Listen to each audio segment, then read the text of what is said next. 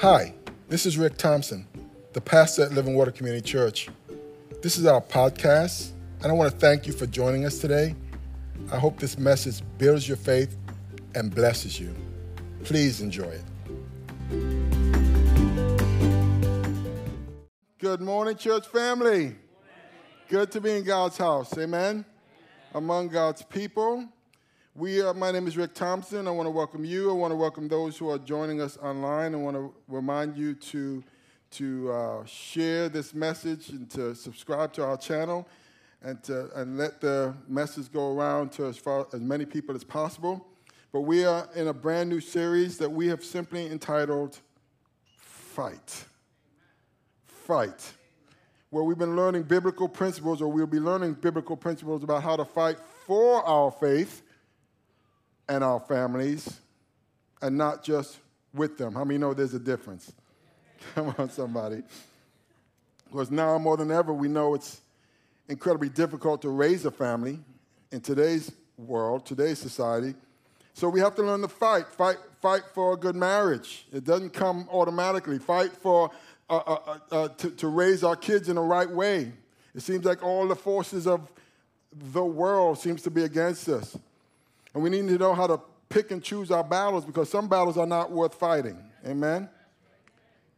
And the devil loves to see us kind of chasing our tails and exhausting ourselves with futile and self-destructive behaviors, especially with battles that aren't worth fighting. So we need to know who we're fighting against, because we have enemies that are constantly declaring war. And many of you saw the news over the last few days and how the Taliban has taken over Afghanistan in 11 days, and they're concerned that Al-Qaeda is still there, and we were at war with Al-Qaeda. We have September 11th coming up. We didn't even know we were at war when they did what they did. So it's important for us to kind of know who our enemies are, who are constantly declaring war. And that's not just true in the physical, that's true in the spiritual as well, because they're very deceptive. They operate with lots of lies. They're dead set on destroying us and everything we're trying to build, not only in our lives, but in our homes. But the good news is that God has given us tools to not just only survive, but to thrive, amen? Because he wants to see us spiritually and emotionally healthy, and that goes for our families, it goes for our marriages, it goes for our children as well. In fact, he's committed to it. He's committed to it. But like we said last week, he has a plan for us to work, but it only works if we work the plan, amen? Jesus says, my sheep know my voice, and they listen to me. And it's only those who obey what he says are those who are justified before him. It's one thing to hear it, but if you hear it and let it go in one ear and out the other, it's not going to do you any good, amen? And so we need to figure out what his plan is, what his vision is, and then work the plan. Well, he's got a plan for our families. Amen? And so over the next few weeks, I'm asking you to make a commitment to be here with us, because I'm going to do the fight overview today, but next week we're going to be talking about how to fight like a man, biblical man. And then we're going to talk about how to fight like a woman. Come on, somebody. Not that. I'm not talking about that, okay? I'm talking about spiritually, amen? So that we can gain the victories in our lives. And so we're talking about fighting, because that's what we're in. We're in a battle. So let me give you some background as we jump into our text. It's going to be in Nehemiah chapter 4, but let me give you some background. It's about 720 BC. The Syrians have attacked the people of Israel. They've been driven into Babylonian captivity for years. The temple, the city, and the walls of the city are destroyed. They were destroyed by the king of Persia, which is modern-day Iran. Nehemiah is the cupbearer to the king, and he gets word of how his people are living among the ruins, and he asks permission to go see for himself. And when he goes to see, it's worse than what he had heard. They're living in a war zone. The people have completely given up. And so Nehemiah is deeply burdened by the Lord for what he now sees. Now, let me describe what a God-given burden looks like. It's when you take personal responsibility for something that's falling apart. In other words, it affects you so deeply you just can't sit and watch it happen any longer. You have to do something to fix it. So burdens, another word would be a great passion, if you will. And passions is where action is born. You just can't sit and watch it anymore. It's not like flipping the channels and seeing the little kids with the bugs crawling on their face and then you're on to the next channel. You can't, a God-given burden won't allow you to just flip the channels. God gave Nehemiah a burden, a God-given burden for his city. And in chapter 2, he rallies the people to help them to rebuild the walls around the city. And that's the first step. As the walls were going up, they needed the walls to help protect the families from the enemies. I have no idea why people have a hard time with walls and fences. It's biblical, okay? To keep your family safe, those inside safe, and your enemies out. And so the walls of Jerusalem at this point were torn down. Let's take a look at that. There were holes everywhere. Anybody could just walk in.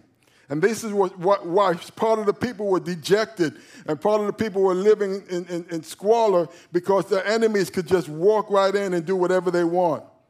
And so in chapter 4, and we're going to come back to this, but in chapter 4, he outlines a detailed plan for the families to work together to accomplish the work at hand and repair these holes. In 4:13, we'll come back to it, but it says, so I placed armed guards behind the lowest parts of the wall in the exposed areas, and I stationed the people to stand guard by families armed with swords and spears and bows. So knowing their situation was somewhat precarious, he wanted them to be ready. Why? Because there were enemies. And sure enough, while this was going on, opposition formed by the way of 3 specific enemies coming against them. We see them in Nehemiah chapter 2, verse 19. It says, but when Sanballat the Horonite, Tobiah the Ammonite official, and Geshem the Arab heard about it, they mocked and ridiculed us. What is this you are doing, they asked. Are you rebelling against the king? And so these are the local people surrounding them who are not for them, and now they start to ridicule the rebuilding of the wall. They did not want to see them healthy. How many of you know that there are people out here that do not want to see things healthy in your lives? There's people that don't necessarily want to see your marriage succeed or you to do better in your life. There are people like that. And so they were surrounded by people just like that. But in spite of the ridicule, things progressed because he rallied the people and they saw the walls being repaired. But because of the threats, the people became overcome with fear, thinking that they were going to be attacked and killed while this process was going on. So Nehemiah responded, and I'm going to show you the whole text. This is how he responded in Nehemiah chapter 4, starting in verse 7. When Sanballat, Tobiah, and the Arabs and the Ammonites and the people of Ashdod heard that the repairs of the wall, Jerusalem walls had gone ahead and that the gaps were being closed, they were very angry. And they all plotted together to come and fight against Jerusalem and to stir up trouble against it. But we prayed to our God and posted a guard day and night to meet this threat. Meanwhile, the people in Judah said, the strength of the laborers is giving out, and there's so much rubble that we cannot rebuild the wall. Verse 11, also our enemies said, before they know it or see us, we'll be right there among them and we'll kill them and put an end to the work. Then the Jews who lived near them came and told us 10 times over, wherever you turn, they will attack us. In other words, they're hearing rumors not getting from all over, even from their own people, the Jews who are living close by. Therefore, someone say therefore. My pastor used to say, whenever you see the words therefore, you have to ask yourself, what's it there for? Amen? In verse 13, he says, therefore, he did something. He says, I stationed some of the people behind the lowest points of the wall at the exposed places, posting them by families with their swords, spears, and bows. After I looked things over, I stood up and said to the nobles, the officials, and the rest of the people, don't be afraid of them. Remember the Lord who is great and awesome, and fight for your families, your sons, your daughters, your wives, and your homes. So what did Nehemiah do? Did he do nothing? No. He did at least 3 important things that I want you guys to take note of this morning. I want you to write them down. The first thing he did was he united the families.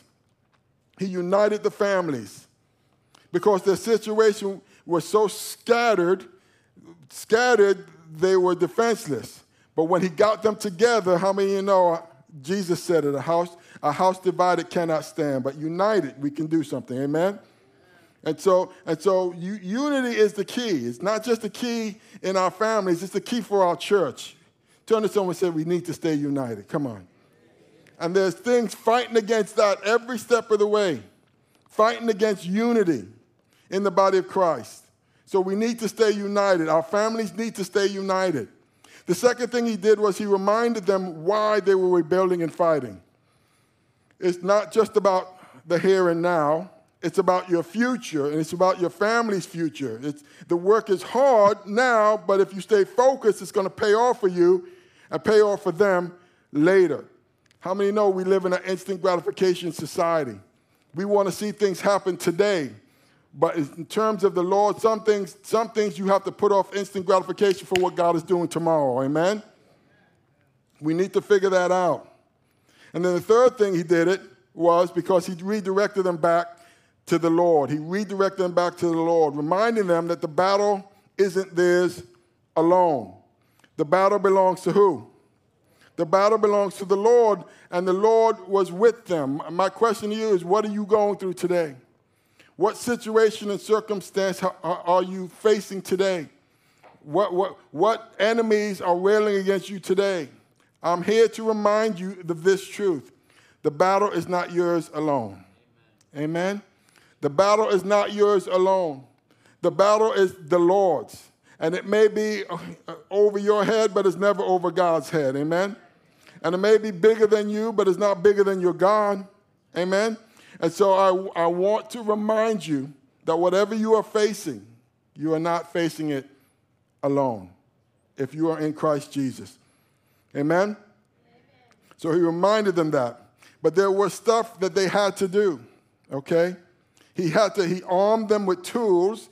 One hand, he put building tools in one hand, and in the other hand, he put weapons because the enemies were threatening to attack at any time. They had to be ready. And so, in other words, he gave them a plan to fight for each other and to have each other's backs. Folks, that's how we get the victory. That's how we get the victory. So here's the parallel in our lives. We, too, are called to build, amen? To build something great and of great value. And I'm not talking about our ministry. I'm not talking about a church building. I'm talking about our families. How many know our families are under attack? Our families are under attack. That's what's happening in our communities. And we face enemies all around us that want to depress us and discourage us, dissuade us, or from even staying in the battle. There's so much pressure to just throw your hands up and quit today because you feel so overwhelmed. But the question is, are you burdened enough to, instead of fighting with your family, to fight for them? Amen? Instead of fighting with your husband, to fight for him. Instead of fighting with your wife, to fight for her. Instead of fighting with your children, to fight for them. Is your burden strong enough that it creates a passion to not just sit and watch, but to do something? Amen? To get involved. And if you're going to be effective in doing anything, you have to figure out the why behind your fighting. And the answer is because the walls of protection we build today will not just affect us, but it's going to affect our children and our children's children. Amen? And it's going to affect them for generations. I've got 4 kids, 4 grown kids. And I've got 5 grandkids and 1 on the way. And one of my daughter's family has 3 foster kids that they intend on adopting. So I'm about to go from what, 8 or from about 6 to about 9 or 10 grandkids, just like that. And that's just 2 of my kids. Okay? Listen, why do I fight? They're the reasons why I fight. Amen? It's not even just about me. I'm getting old. It's about who I'm leaving behind. It's about my legacy. If I leave it to this world, the world will have them doing some crazy stuff. Someone needs to tell them that they got a God in heaven who loves them.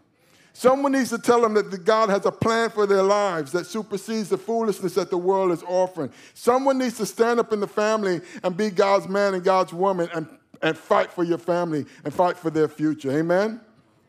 We are fighting for them. Amen? That's why we fight. And not only do we need to know why we're fighting, we need to know who we're fighting. Nehemiah identified 3 people, 3 enemies: Sanballat, Tobiah, and Geshem. Folks, we have at least 3 enemies as well. I want you to write this down. Number 1, Satan. Satan is our enemy. I didn't say it. Jesus said it. John 10:10. The thief's purpose is to steal and to kill and destroy. My purpose is to give them a rich and satisfying life. Jesus speaking says he wants to give you a rich and satisfying life, but he identifies another entity. He calls it the thief. And his purpose is to steal, to kill, and to destroy. Who's the thief? Satan's the thief. Satan and his minions are the thief. And what they're trying to do at all times is to steal from you, to kill and destroy whatever God is trying to do in your life. And so that's why Jesus says, come to me, amen? Because my purposes for you are good. My plans for you are good. My purpose is to give them a rich and satisfying life. Ephesians 6:12 describes the battle as well. He says, for we are not fighting against flesh and blood, enemies, but against evil rulers and authorities of the unseen world, against mighty powers in this dark world, and against evil spirits in heavenly places. And so he's letting us know that the battle isn't all physical, but it's spiritual. But if we keep treating it as it's physical, you're going to fight you're going to fight in a wrong manner. He says we're not fighting against flesh and blood. This is flesh and blood. But it says we're fighting against it. Let me read it again. For we are not fighting against flesh and blood enemies, but against evil rulers and authorities of the unseen world. Say the unseen world. See, it's not just the person attacking you. It's that thing that's aggravating the person attacking you. Now, you can go back tit for tat, or you can spend some time, you know what, Lord, I'm going to spend some time on my knees and fight my battles that way. Start praying against the thing that's aggravating your husband. That's annoying your wife. That's trying to pull your kids into a certain direction. You would probably be more effective praying on your knees than constantly fighting flesh and blood. Anybody know what I'm talking about? We're not fighting against flesh and blood enemies, but against evil rulers, authorities of the unseen world, against mighty powers in this dark world, and against evil spirits in heavenly places. Keep that in mind. The first enemy is the devil. That's who we're wrestling against. The second one is culture or our world system. Write that down. Put both of them down. Our culture or our world system. I came across this little thing on Facebook. It says, something is seriously wrong when the world is offended by everything but sin. Anybody know what I'm talking about? We live in a counterculture. They're offended about everything except what the Bible calls sin. And if you mention those things, they get offended. Something is drastically wrong when we're living in a society where up is down and down is up and good is bad and bad is good. That's the world we're living in. And that's the enemy that we're facing today. Culture or the world system. Well, this is what the Bible says. It says in Romans 12:2, don't copy the behavior and the customs of this world, but let God transform you into a new person. How does he transform you into a new person? By changing the way you think. Some of us need to get rid of that stinking thinking. We've been indoctrinated long enough. He changes the way we think. Then you will learn to know God's will for you, which is good and pleasing and perfect. And I always ask this question. Anyone interested in knowing what God's will is for us? I do. I want to know what it is. But you're never going to know what it is if you're following the culture or the world system. it's going to a different place. The only way I'm going to figure out what God is wanting me to do is to get into his word. Amen? And to allow his Holy Spirit. But I'm getting ahead of ourselves. But it definitely says, do not copy the behavior and the customs of this world, but let God transform you into a new person by changing the way you think. John 2:15 and 17 says, do not love this world, nor the things it offers you, for when you love the world, you do not have the love of the Father in you. Hello. And this world, this is why he says don't love the world.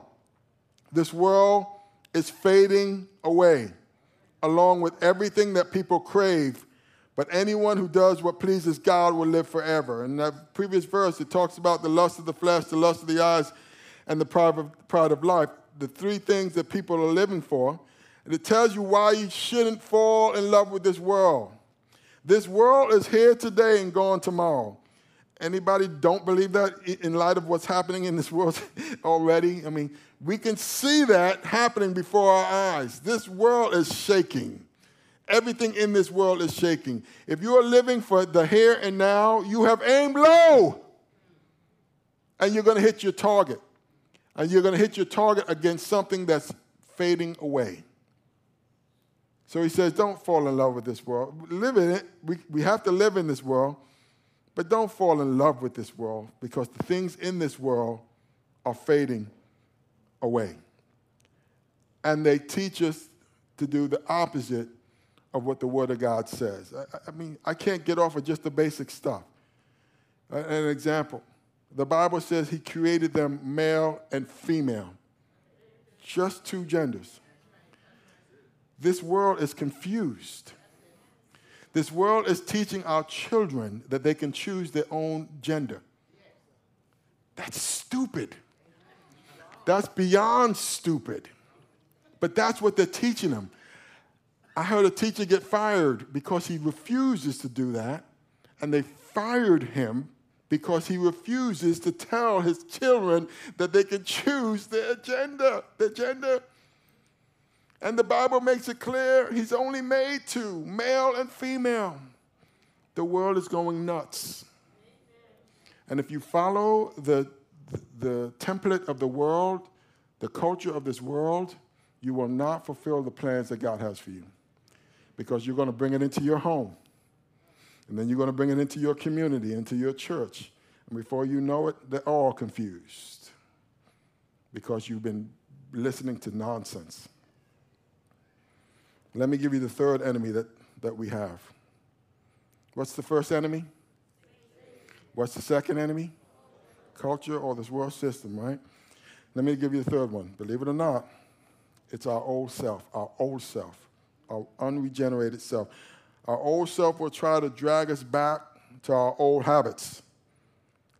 You have to fight it, or it can set yourself up to destroy you or to bring you back to old ways of thinking. Colossians 3:5-9 says, so put to death the sinful nature. That sounds pretty definitive, amen? Doesn't say play with it, doesn't say placate it, doesn't say put it in a box until your wife is not looking or until it's 2 o'clock in the morning. Come on, anybody know what I'm talking about here? Come on, somebody. It says kill it. One translation says crucify it. The way Jesus was crucified for our sins. Put to death. It says put to death the sinful nature. Earthly things lurking within you have nothing to do with sexual immorality, impurity, lust, and evil desires. Don't be greedy, for a greedy person is an idolater, worshiping the things of this world.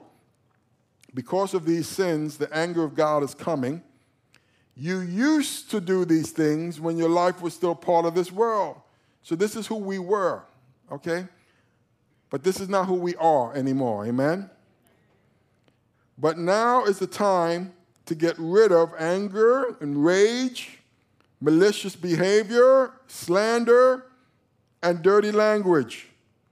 Don't lie to each other, for you have stripped off your old self, or your old sinful nature, and all its wicked deeds. All these things are part of the past. don't make it part of your present or your future. So we need to fight the old nature any way we can and get help if we need to. Don't be naive or passive or dismissive, but get aggressive with it. Protect what the Father has given you, amen? That's your defense against the enemies of this world. But how many know a great defense is where they used to tell us when I played football, a great offense is a good defense.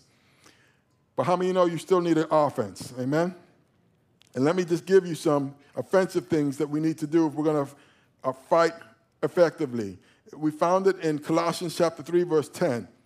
He says, put on your new nature and be renewed as you learn to know your Creator and become like Him.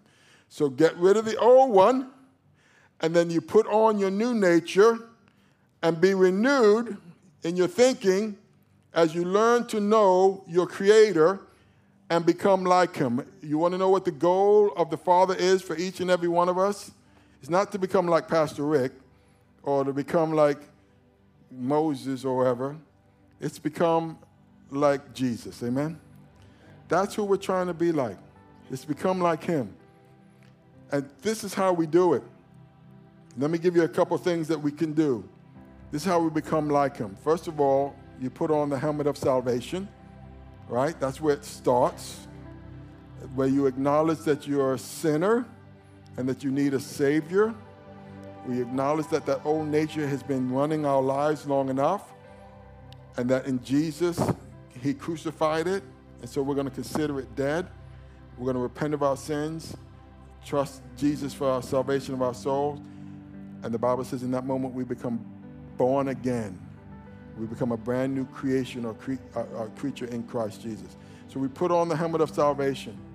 And then it talks about renewing our minds. How do we renew our minds? We use the sword of the Spirit, which the Bible calls the Word of God. That means I'm going to spend some time reading God's Word. Amen? The Bible says it's sharper than a two-edged sword and it's able to divide marrow, bone from marrow. It has the ability to do spiritual surgery in our hearts. If we allow the Holy Spirit if we allow the Word of God by the Holy Spirit to speak to us, it will start to convict us of things that we're doing and saying that we probably ought not be doing and saying. Amen? And then it will convict us of righteousness or the right things to do. It's one thing to stop one thing, but you can't walk this life out by just stopping things. You've got to fill it with something good. Amen? And the Word of God will tell you what to fill it with. So use God's Word. And again, depend on the Holy Spirit. That's where the power is. And speaking of the Word, let me just encourage you, if you're not involved in a life group, get involved in one. We've got a couple going on. There's a life group sign up in the foyer. Just fill it out. We're starting them this week. But this is our way of trying to, where the Bible says, I've taken God's Word in my heart so I won't sin against Him. So I'll know what is right based on what the Word says and not what the world says. Does that make sense? And then I'll depend on the Holy Spirit to lead me and to guide me. That's where the power is. Folks, there's certain things that we cannot change. We're not going to be able to change on our own. And I'm not talking about pure, willpower. I'm talking about Holy Ghost power in our lives. That's what we need. We need to submit ourselves to the Holy Spirit in our lives. And of course, the fourth thing, if we're going to become like Him, is we're going to start to talk to Him. That's called prayer. And that's about as complicated as that definition needs to be. Prayer is talking to God. And someone suggested a push prayer. You know what push prayer means? Pray until something happens. Amen? That means we're not giving up on communicating with God. No matter how dark things look, no matter how bleak things have gotten in our family, God is the way-making God. Amen? He's a healer. He's a redeemer. He's our deliverer.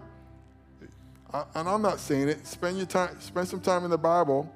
Read the things that He's done and allow it to lift your faith to say, this is what I say. Lord, if you did it for them, will you do it for me too? Amen? And I start trusting that he's going to work things out in my life. And then the fifth one is to rely on your church family. How many know we need each other?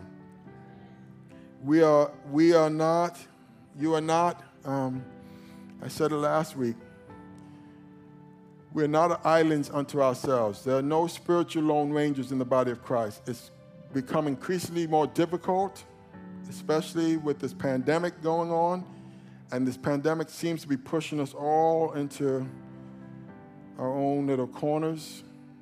And people are suffering for it because they don't have they're losing the connectivity and the benefits of the one another's, to love one another, to pray for one another, to bear one another's burdens. All of these happen in the context of community. But if we allow the enemy, a house divided, to separate us, did you know that's how wolves catch their prey and wild dogs? They will chase a herd, and the herd is too big to go after all at once. But what they'll do is they'll wait and chase this thing until one starts to separate or one starts to lag behind. And when they finally find that one lagging behind or separating, that's when the enemy pounces. My Bible says that the thief comes to steal, kill, and destroy. And he's like a roaring lion looking for someone to devour. It makes it much more difficult when you're in the body of Christ and you've got the prayer covering of people around you. When I'm going through difficult times, Pastor Rick calls the church to pray. Come on, somebody. I call people in my church to pray. And I don't care what time it is. Do you have 3 a.m. friends? I do. Come on, somebody. Do you have 2 a.m. friends? Come on, somebody. If you don't have 2 a.m. friends and 3 a.m. friends, you need to work on your connecting, because you're in a vulnerable position if you're out there by yourself. Does that make sense? But having said that, put on the helmet of salvation, use God's words, depend on the Holy Spirit, pray, and rely on the church family. Having said that, never lose sight of the fact that we are not fighting this battle alone. The battle is not ours alone. The battle is the Lord's. Now, he may be giving you instructions, things to do. Nehemiah told him, pick up a work tool in one hand and pick up a weapon in the other and watch each other's back while the walls were going up. There might be things for us to do in terms of rebuilding the walls. It might need some knowledge. I put some resources out on the table outside, things on marriage, things on how to deal with children. There's a lot of resources out there. It's all free.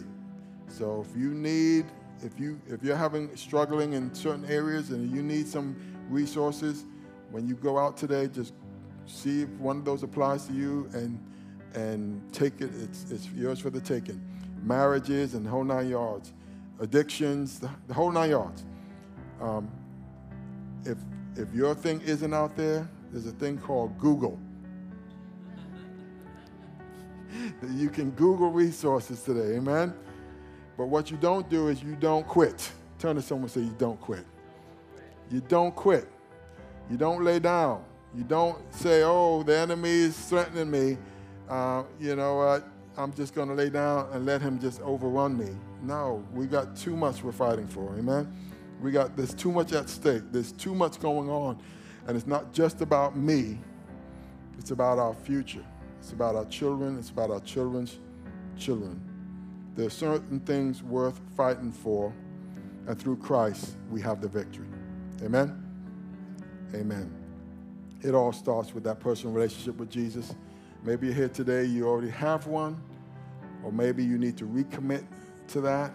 But I gave you an outline of a process of fighting that will work. Is it instant gratification? No. But it's not perfection. It's direction. do I start to make the change and allow God, His Word, the Holy Spirit to start to change my heart and change my mind so that I can see God's perfect will for my life take place in my life. And God's got a plan for you. You're not the exception. You're okay? And I don't care how bad things have gotten. God has given you the grace to see your way out and to give you the victory if we start to do it His way. Does that make sense? Amen. So as we come to a close this morning, I'll be remiss if I don't give everyone an opportunity, even those who are listening online, an opportunity to pray and receive Christ if you haven't done that yet. That's the first step, the helmet of salvation.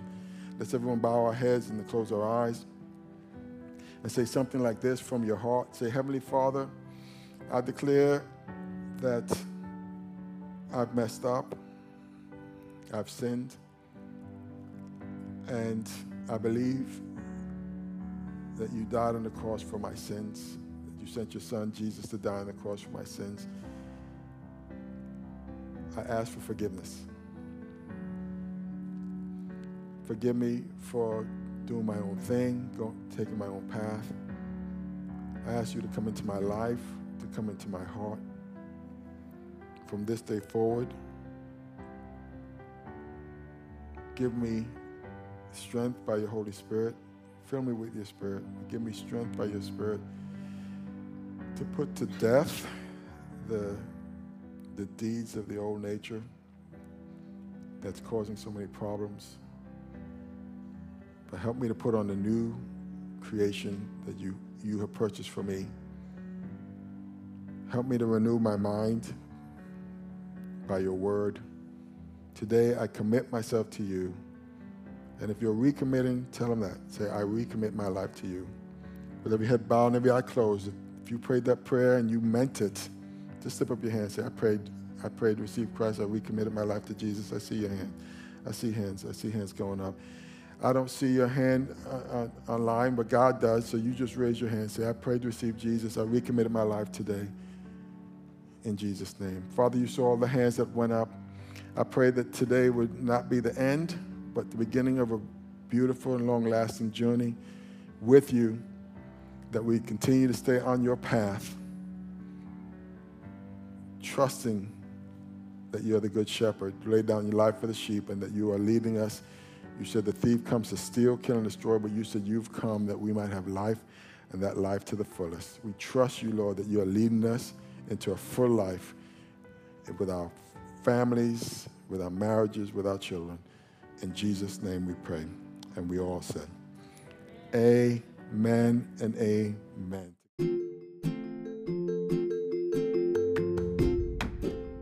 Thank you so very much for listening to this message. We hope you were truly blessed. If you were, please subscribe to our podcast if you haven't already, and share it with a friend. Doing so will cause the seeds of God's word and the message of his love to spread like wildfire. So thanks again for partnering with us in this important way. Stay thirsty for Christ, my friends, until the whole world hears. God bless.